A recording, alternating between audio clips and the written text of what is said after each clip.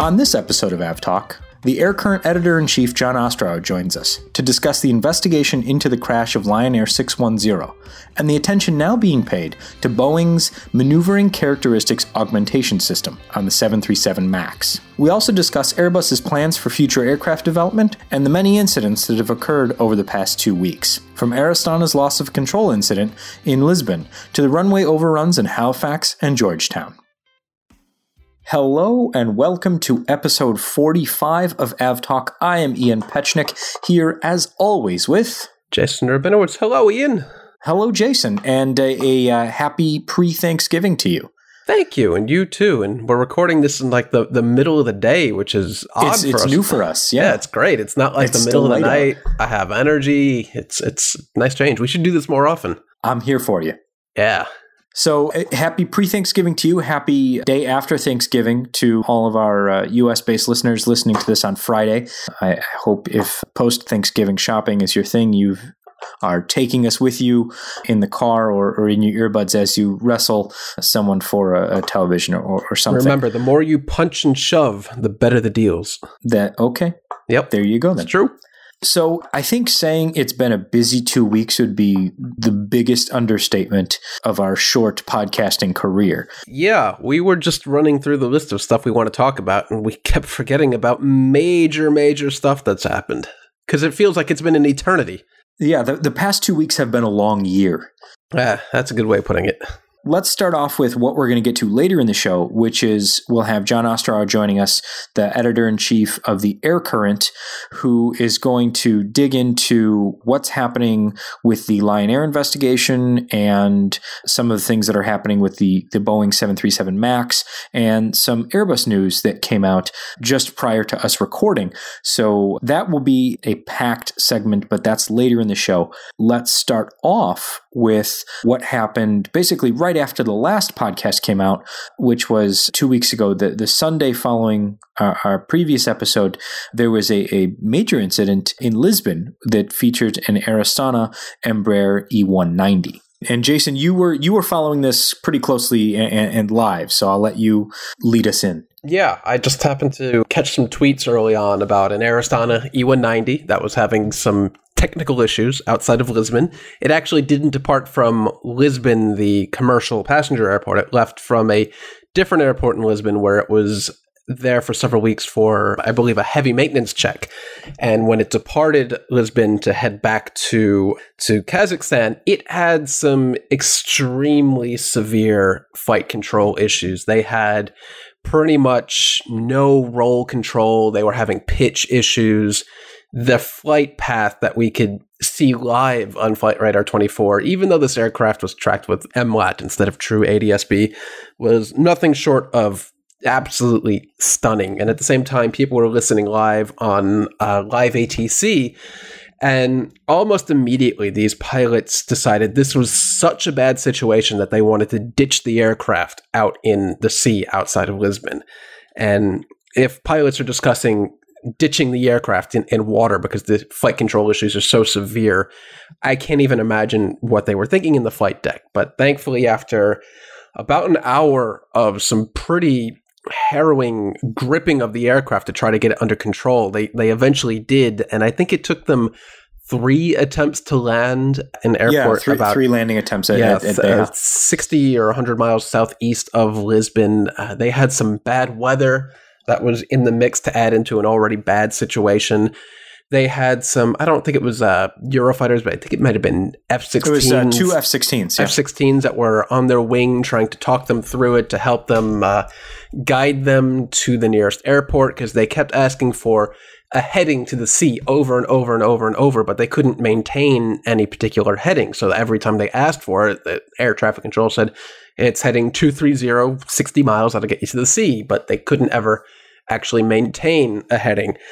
But thankfully, eventually, they were able to figure out, I guess, the play between the flight controls and reality, what they were entering into the flight controls and what it was actually doing, and regain just enough control to land the aircraft. It wasn't a pretty landing. It was pretty off-center, but I mean, they did a hell of a job getting it back on the ground. And now we just have to kind of wait to see what the hell happened to that aircraft.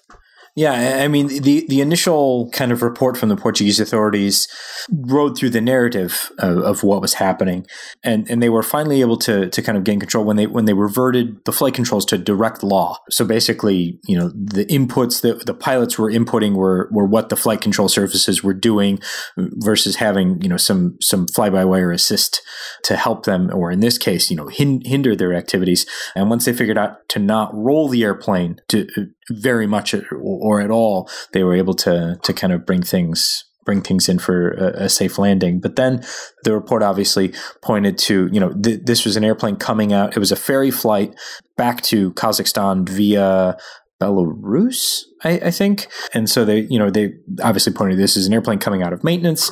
And so we're going to look closely at what maintenance was performed and what happened, prevent these types of things from ever happening again. But the flight track was just astounding. And like you mentioned, it's tracked by MLAT. So we are calculating the position of the aircraft based on, having the radio signal from the transponder reach multiple receivers in the area. And so it's not as... It's a bit janky. Yeah, because we need 4 receivers to calculate a position. And so if 4 receivers don't see the aircraft, that signal from the aircraft, we can't calculate a position. So we're basically calculating positions as often as we can, trying as much as we can, but then there's straight lines kind of drawn in between on the flight path, and that can lead to kind of spaghettiization of the flight path. And I am not an expert in Embraer E190 flight control systems, but to the best of my knowledge, the E190 is a fly-by-wire aircraft, with the exception of the ailerons, which would, to my knowledge, control the roll of the aircraft, right? Well, I mean, yes. I don't know the exact fly-by-wire, but the ailerons, yes. So I don't know. They also said that they were trying cross commands. So basically going right to go left, going left to go right, going down to go up, things like that. So it obviously something was not maintained. Yeah, it'd be difficult to imagine this being a computer issue. If the ailerons in the E190 are not controlled fly-by-wire, they're controlled by old school cable. Yeah, I mean, basically you make a maneuver with the yoke and it pulls a cable. So something must have gone very, very wrong in the maintenance of this aircraft. Yeah, I mean, it definitely... I feel like we should just record this and insert the audio every time we have to say it, but definitely something we'll be following and waiting for the report. I mean, we needed some sort of running tally for all of these reports, and we're going to get to a couple more incidents. It's a lot. Yeah, we'll bring them to you as they come up, and they take a while, so don't hold your breath. That's actually a good idea. Maybe a tally on the blog or something that we can link to in the show notes. What terrible thing are we waiting for an update on today? Yeah, right. In equally bad news, because no one was seriously injured, a 747 was off the run, overran the runway on landing in Halifax last week. Somebody was injured. A 747 was mortally wounded. A 747 was mortally wounded. It is now no longer a 747. It's beer cans. It is on its way to beer cans. It was not a pretty sight. No, and they were landing in some pretty heavy crosswind situations, I believe. And they didn't stop, but the runway did. And they ran out of runway, ran down the embankment, took out the ILS tower, and came pretty close to exiting the airport proper. They were close enough to a perimeter fence that you could walk up to the perimeter fence and take some very good photos of the aircraft. Available on Jet Photos? Available on jetphotos.com, yes. So, yeah, but no, it was one of those things where the funniest thing is I started working for Flight Radar, and one of the first times that I went over to Stockholm to visit the home office, I landed in Stockholm and turned on my phone and connected to Wi-Fi, and the Air Canada crash had like just happened in Halifax. In Halifax, yeah. Oh, that was bad. The 320, yeah. It like just happened. I was like, "Oh, this is good." I'm starting this new job working for Flight Radar 24, and all of a sudden I'm like, well, thrown into the deep end as far as these things go. But we'll wait for the report to see why. There's been a lot of discussion about why they chose to land on the runway that they did, and given the weather conditions and things like that. But of course, we'll wait to see what the report says, and if the weather was in fact, an issue at all. The aircraft was empty. It was coming from Chicago. It's operated by Skylease, and they go to Halifax from Chicago empty and pick up basically a 747 full of seafood, lobsters, etc., and then fly that to Anchorage and refuel and then fly that to China. It was like a dedicated route with this dedicated plane. And so it was, they were flying empty from Chicago. So that may or may not have been, a factor there. But there were, tons of lobsters that didn't go anywhere that night. Somewhere in China, there's going to be a city devoid of lobster. It's weird to think. I'm like, there's a bunch of restaurants in China going, okay, now what do we do? So our lobsters never left Halifax. Speaking of runway overruns. Really? Yes. Yeah. Air Jamaica, a 757 this is a smaller line that you may have never heard before. Air Jamaica, they run between Kingston and New York JFK and Toronto pretty much exclusively, I think. They service JFK exclusively itself for a number of years. The aircraft departed, I believe it was Kingston, had a hydraulic failure of some sort. Almost immediately, they turned back, did some circling to troubleshoot the issue, came into land, and another case of the runway stopped, but the aircraft did not stop. This was not Kingston. No? No, this was, oh dear. Oh, Ian, come on. Can't correct me and not know the answer. We'll come back to it later in the show. But I want to say that it was Georgetown. But we'll. Yeah, you're right. It's Georgetown. Yep. So they're back into my notes. But in any case, yeah, the aircraft went off the end of the runway and came pretty close to coming down an embankment at the end of the runway. So that was. This 757 really just ran between two JFK and Toronto, and it was one of their only two aircraft. So they had one 757 and a 767. Now to fill the gap, they're leasing all sorts of weird things like whatever version of Eastern we're up to, 767-200 has appeared at JFK a couple times recently. Is that the Eastern that was dynamic? It is the Eastern that was dynamic that bought the last Eastern. Okay. Got it? Yeah, I think so. Yeah, it's confusing and stupid. We'll have a flowchart in the show notes. We might need it. Yeah, I'm telling you.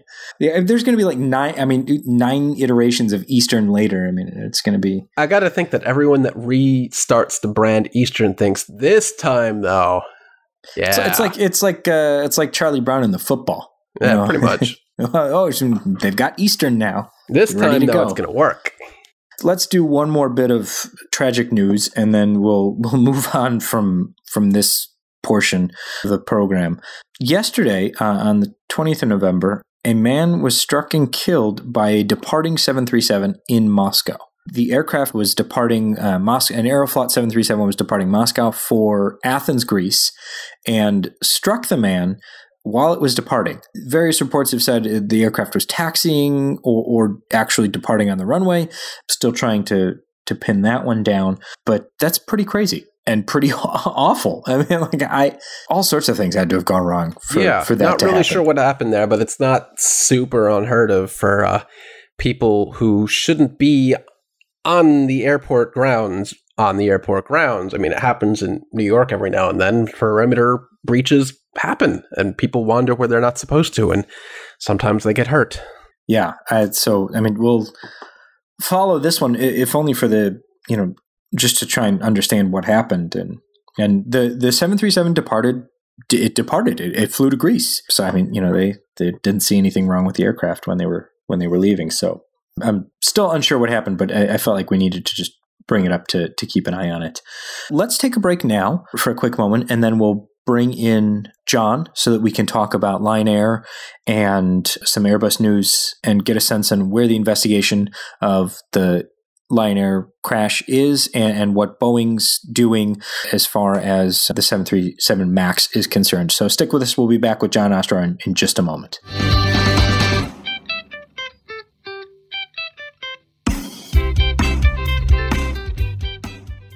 And we are back and joined by John Ostrower, editor-in-chief of the digital aerospace publication, The Air Current. John, welcome back to the program. Welcome back, John. Thank you, guys. Always good to be with you.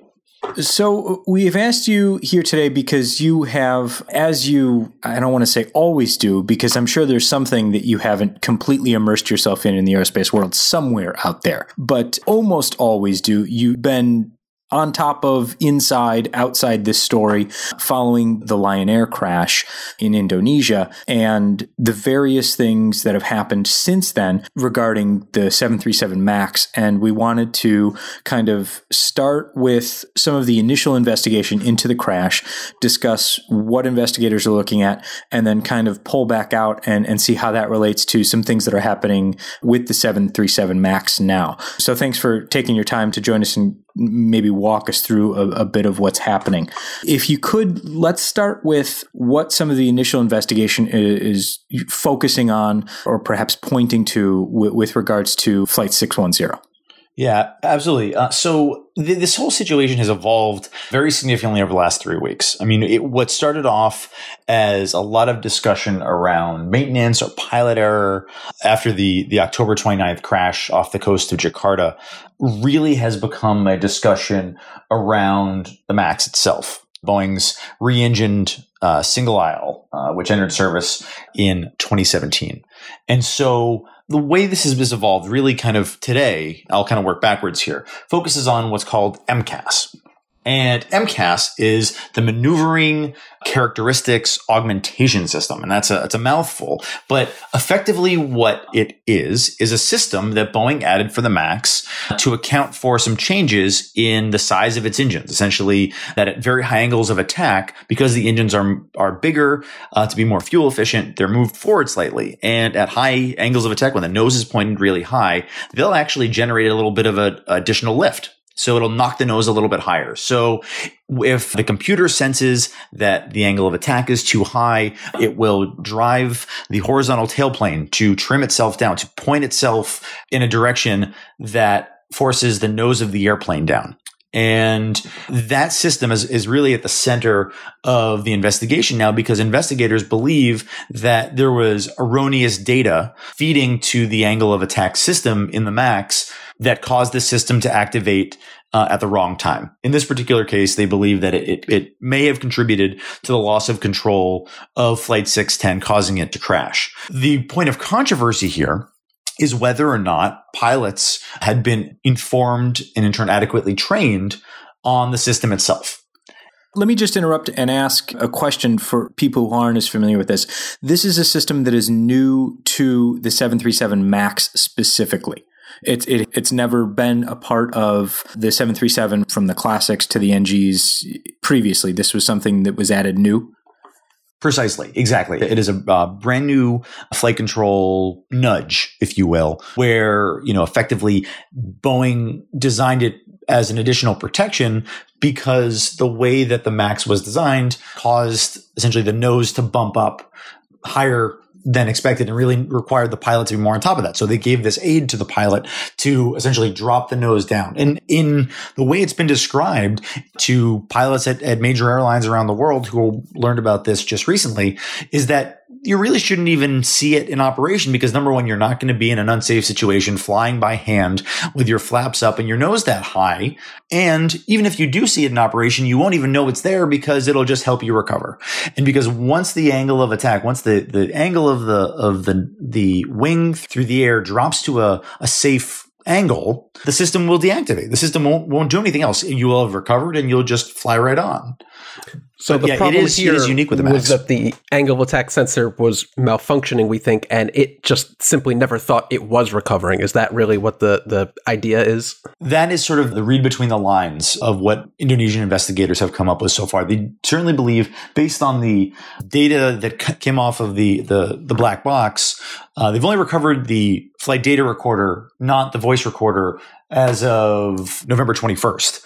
So they only have that to go on at the moment. So we don't know what actually went on between the interplay between the crew, but we do know that there was erroneous data being fed to the angle of attack sensor, which was the trigger for forcing the nose of the aircraft down. There's a whole procedure that is built around what happens when the pilots believe that the trim system on the airplane, which is designed to keep it stable at various speeds, what happens if that runs away on them? And they have the ability to disable the electric control of it and take manual control. But right now, it very much is the center of this, as they believe that the system may have been triggered essentially with erroneous data. And would there have been any notification in the flight deck? Because I've read, I think it was the New York Times that had this breakdown where they basically just have to use the thumb control to nullify out the trim and then cut off the automatic trim power, like you said. But would they have any way to know that MCAS was even active, or could they think that just they're in this random dive and they have really no idea what is causing that, so they would have no idea how to counteract it? Well, that's a point of debate right now in terms of how pilots have been trained to handle what they believe to be abnormal behavior of the trim system. So it's really a question of whether or not, it's a question of, was there enough information? Were they even aware that this even existed? And Lion Air says that their pilots were just learning about this for the first time with this resulting crash. So were, American and Southwest as well, just to give a sense of comparison here. But within that, there is no notification on the flight deck. I mean, the MAX, again, is an updated version of the NG, and the NG is an updated version of the Classic, and the Classic is an updated version of the original, quote unquote, 200 Advanced, which is an updated version of the original 100. So you see these multiple generations of development for the 737 over time. And the one thing that pilots who fly the 737, do remark on is that it doesn't have the same type of notification system, an ICAS, it's the engine indication and crew alerting system that a 777 or a 787 or even a 767 has today, where you've got more of a detailed breakdown of individual indications and faults and so on and so forth. There is a little bit more in the MAX because of the new display technology, but it does not significantly differ by design from the earlier models, because to keep it common type rating, to make sure the pilots who fly an NG in the morning can fly a MAX in the afternoon, that's still very much built into the design of the airplane. There's actually just to get a little farther into the weeds, there's a little kind of indicator panel, which essentially has lights indicating what the problem is with a general system on the airplane. And the name of that escapes me at the moment, but it's, pretty much eye level on the dashboard, and will, flash up, you have a electric problem or a flight controls problem or some other indication, but it doesn't give the kind of detailed, system by system breakdown that we see in aircraft that other aircraft that Boeing and also Airbus have produced in the last about 25, 30 years. So you alluded to the kind of debate about whether or not pilots were informed about this. Boeing has said that, we've told people about this. Pilots are saying we didn't know about it. So there's got to be something going on here. And Boeing in the past couple of days had scheduled a conference call with MAX operators. That conference call was put off, and now various outlets reporting regional meetings are taking place next week. So what is Boeing doing to kind of explain this system and explain what it does?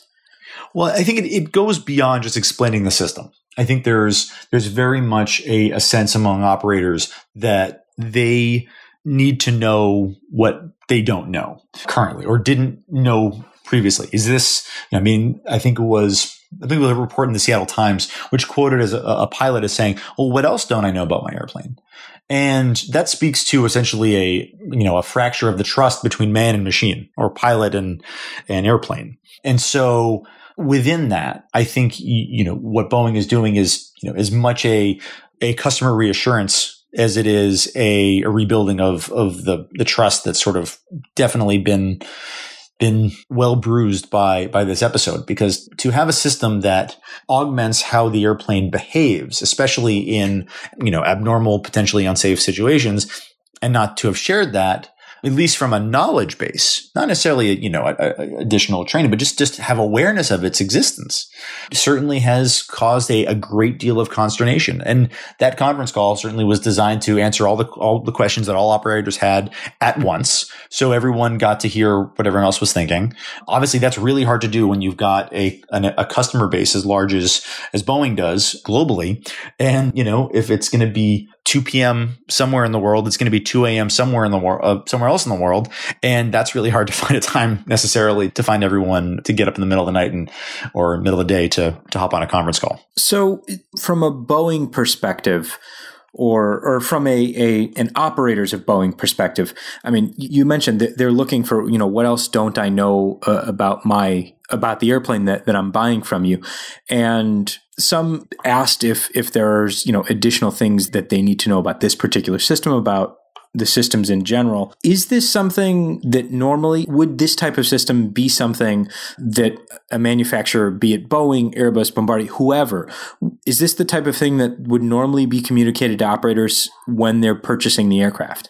That's a great question. I can't say definitively one way or another. Certainly, differences training and differences certification is a huge part of the development of any derivative.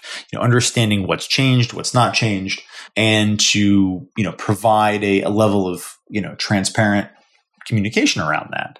The one thing that strikes me about this is that over the last decade, there's been several high-profile loss of control incidents. You look at what happened with AirAsia over the Java Sea back in, I believe it was 2014.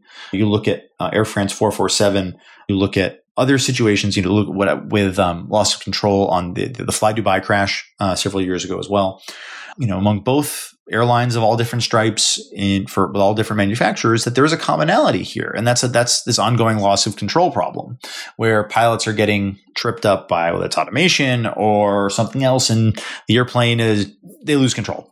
So as the industry has had this conversation about loss of control and how to remedy that, Boeing establishes a system for the MAX that theoretically helps to alleviate that. Fundamentally, that's what it's there for. It's to prevent loss of control of the airplane, to prevent a stall, to return the airplane to straight and level flight, to reduce the angle of attack, to make sure this wing doesn't stall. But it's not well communicated, and that's not my assessment. That's literally the assessment of its biggest customers, American, Southwest, and Lion Air.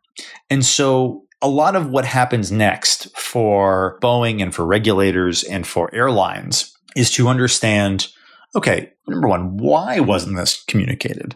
And if it wasn't communicated, if it was communicated, why didn't it make its way to the pilots? If it was communicated to the pilots, why wasn't it trained on? And these are going to be the sequence that we see kind of how this unfolds. But I mean, with all the focus on upset prevention and keeping control of the airplane, adding a system that helps with that and not telling anyone doesn't do anyone any good. So, Ben, I haven't seen any airlines say we're not going to fly the MAX. So this is obviously an area of concern, but it's not an area of concern such that they're going to stop flying. And so now that they know about this system, I mean, are there trainings ongoing, either from Boeing or from an airline's perspective, that say, okay, now that we really need to get everybody trained up on this as quickly as possible?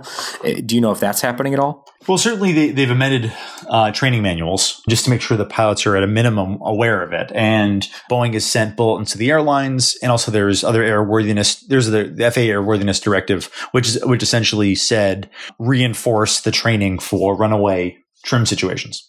So that's sort of the regulatory manufacturer airline approach to it. If there's anything else that comes out beyond this, that's going to certainly kind of wait and see. I mean, the one question I think a lot of folks are wondering about is a change like this going to require additional simulator time? Whether it's initial training or recurrent training, that could be an expensive lift in terms of what it takes to transition a pilot from one plane to another, because, time in the box, so to speak, is expensive. And they get paid overtime in many cases for that, for the training time when they're not out flying the line. So, and pilots and airlines ultimately want to keep that transition cost as low as humanly possible for the economics of running your business. So it's going to be interesting to see how this plays out in terms of what the requirement might be if you are an airline that is transitioning pilots. And, if you're, again, a MAX operator, how you go from here. But like you said, there really hasn't been any change in terms of how anyone's been flying the MAX. Lion Air very much included in that since the accident. So I want to transition now from the future of one large airframer to the future of another. We're sitting here recording on the 21st of November, Wednesday, and just out today is some information about what Airbus is thinking for the future. And John, since we have you, I wanted to take advantage of your knowledge and expertise and kind of dig into this just a little bit. Jason, if you want to kind of get this one kicked off. Yeah. So just a few minutes before we started recording, Bloomberg put out an article titled Airbus Reveals Plans for All New Narrow Body and Re-Engined A350. So basically, they're thinking beyond the A320, beyond possibly the A220, which is still weird to say, and already re-engining the A350. And to me, in my brain, I'm still trying to process that we're already thinking about the next narrow body while Airbus is still admittedly trying to figure out how to make the engines on the A320neo work reliably.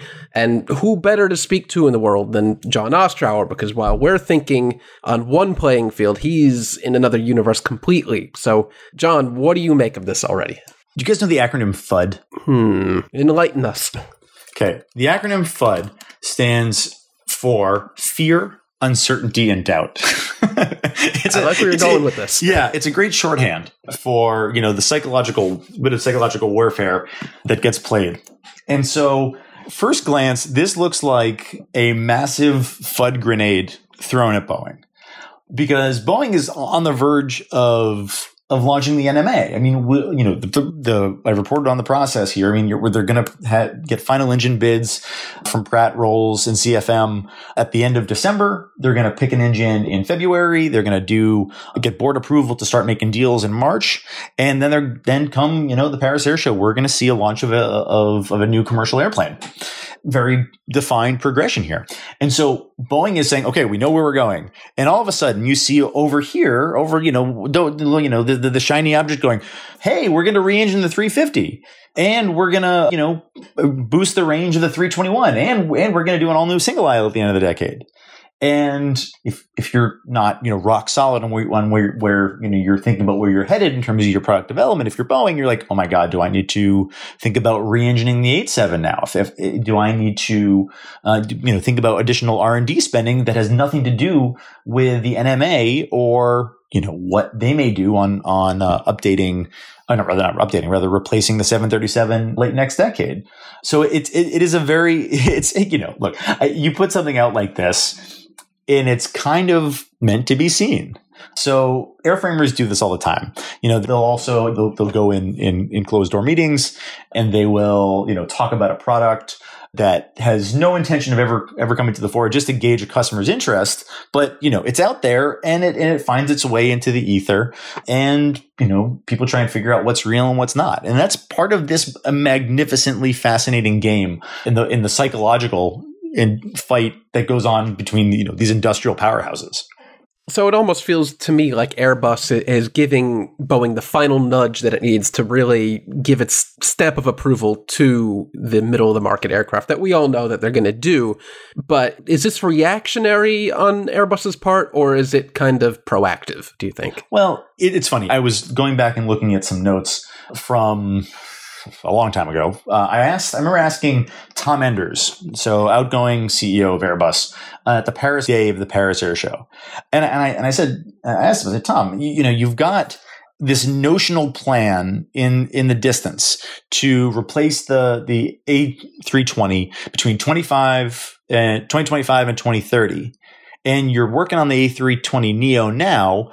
What do you do between here and there? Should we take this as such that there's going to be an A330neo? This was June 2011. 3 years later, 330neo shows up, very much in the same strategy as they developed the 320.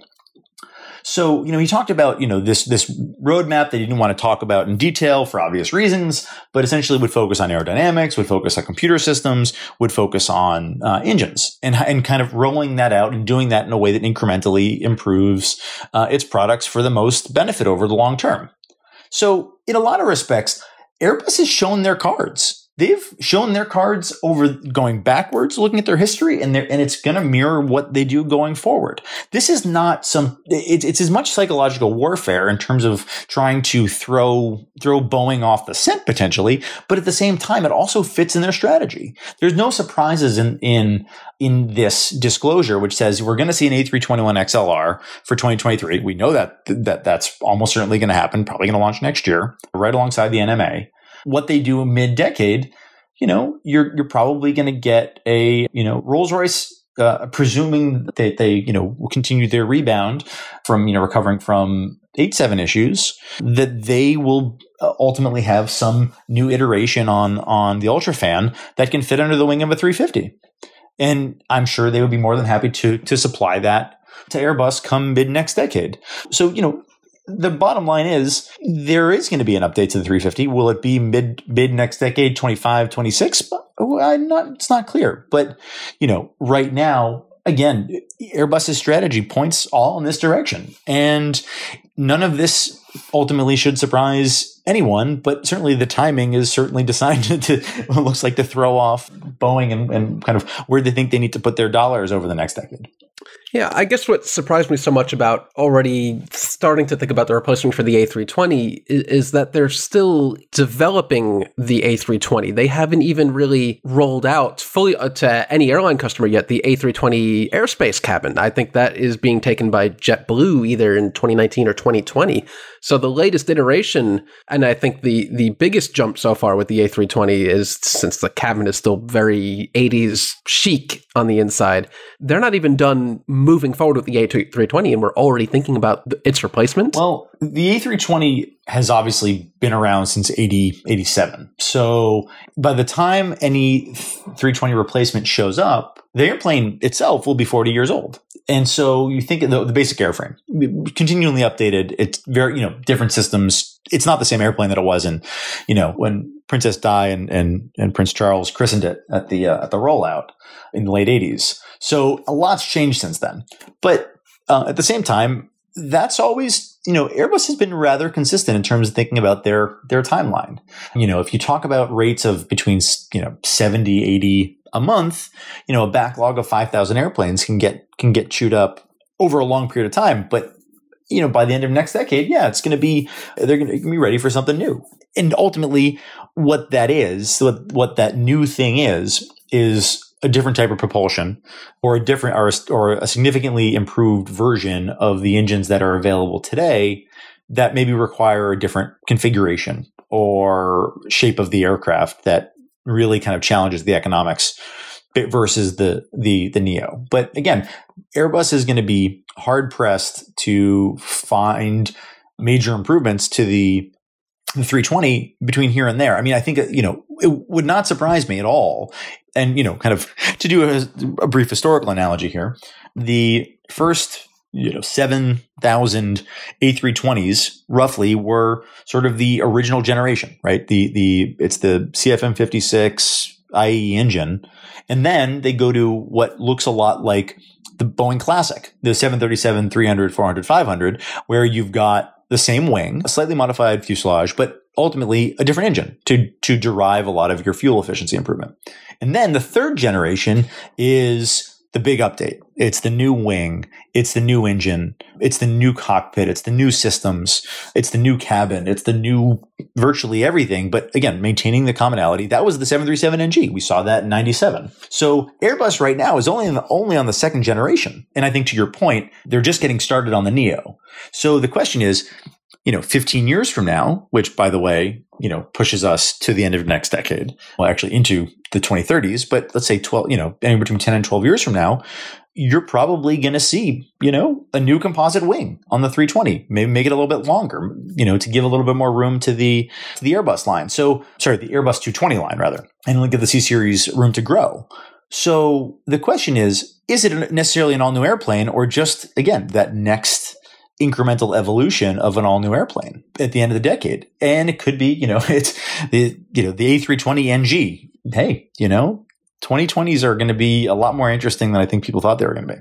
Well, John, in our discussion before recording, we were talking about how there's a small, small or large, kind of political element to this Airbus news.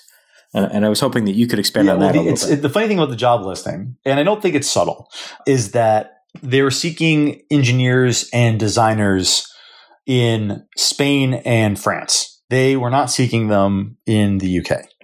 So there is a bit of a Brexit subtext to this as far as the future availability of opportunity for the UK and its own aerospace industry. So I would have to believe that it's aimed as much at Boeing as it is at Brexit and what that means for the future of Airbus and how they plan to move forward with or without a UK contribution.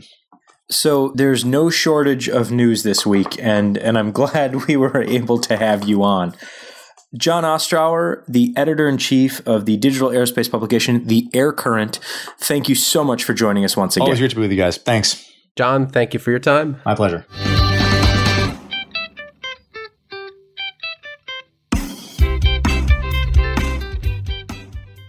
And we are back.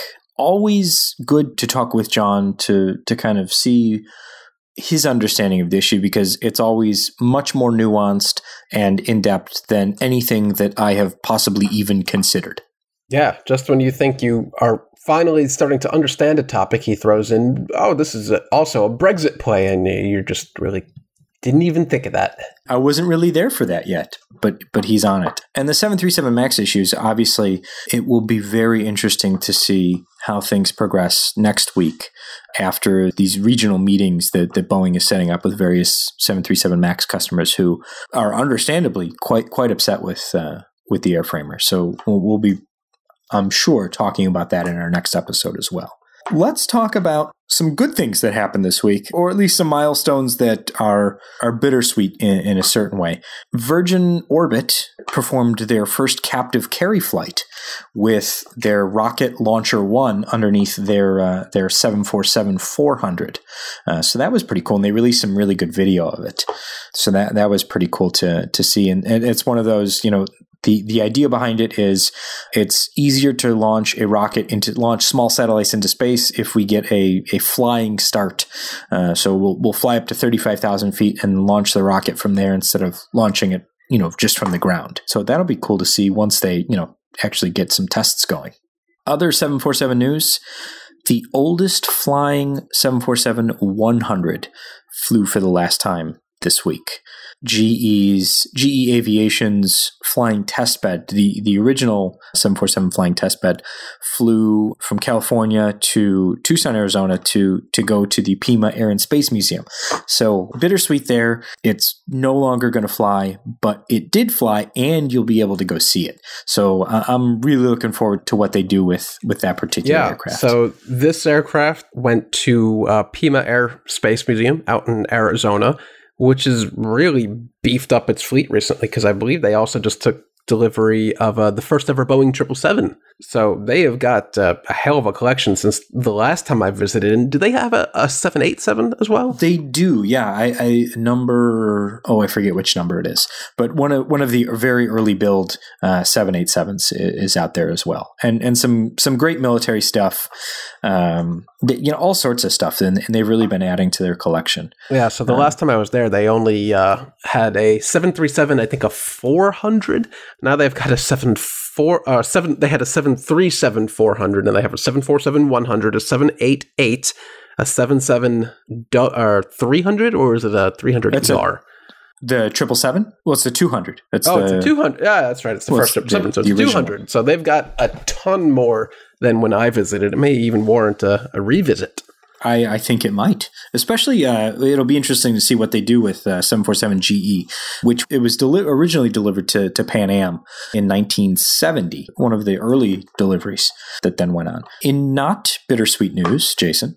Yeah, speaking of old aircraft, Allegiant is finally retiring the last of its MD-80s, coming up in just a couple weeks, actually. Not even a couple weeks, about a week from now, November 28th. The last I checked is their last MD-80 flight out of Las Vegas to Fresno. Yes, went back. We did this last time. Yes, we did. Yeah, we did cover this last time, didn't we? But it's coming up. It's still coming up. It's still coming. Here. It's still a thing. But I'm just glad that they're gone. The 787th 787 is built, painted, and almost ready to go home to China Southern Airlines. That registration is B-1168. So get ready to track that one. And it's got a special 787th 787 paint scheme. That'll be fun to see. It's not just a little sticker. They did it right. So I took it upon myself to see what the 788th and 789th 787s are. And would you believe it if Boeing lined it up that line number 788 is a 789 and line number 789 is a 7810? I want to feel like they didn't really do that on purpose, but so well done, close. Boeing. So close. But well done, Boeing. Yeah, so close. Speaking of well done, Boeing, the 777X body joint is complete, the first one. So everything has been joined. That's right. That's all I've got. Yep, it has been joined. It will fly sometime next year. I think mid next year.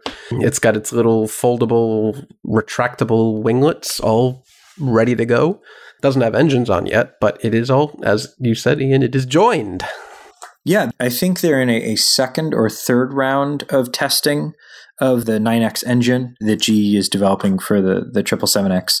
The flight testing on board the new 747-400 that GE is now using, 747GF. They helpfully just incremented the registration, so it's easy to track there. Primera did something. Well, Primera went out of business. Right. Okay. So Primera's not doing anything anymore. But we learned that the few 321 Neos that it did manage to take delivery of, some of them are going to TAP, and for some reason, 3 of them are going to Alitalia. So from one bankrupt airline to another. Hey. Alitalia is not. Okay. Aren't they? So what's bankrupt? next? Yeah. Well, the last thing we got here is the first 737-8200 is out on the flight line in Renton, which is the unique 200-passenger version of the 737 MAX 8 for, who do you think? Some sort of cargo company. Self-loading cargo known as Ryanair. Oh, boy. Yeah. So that's a thing. I don't begrudge Ryanair this configuration at all. I think that... I mean, when you fly Ryanair, no one's flying Ryanair thinking it's Cathay Pacific first class.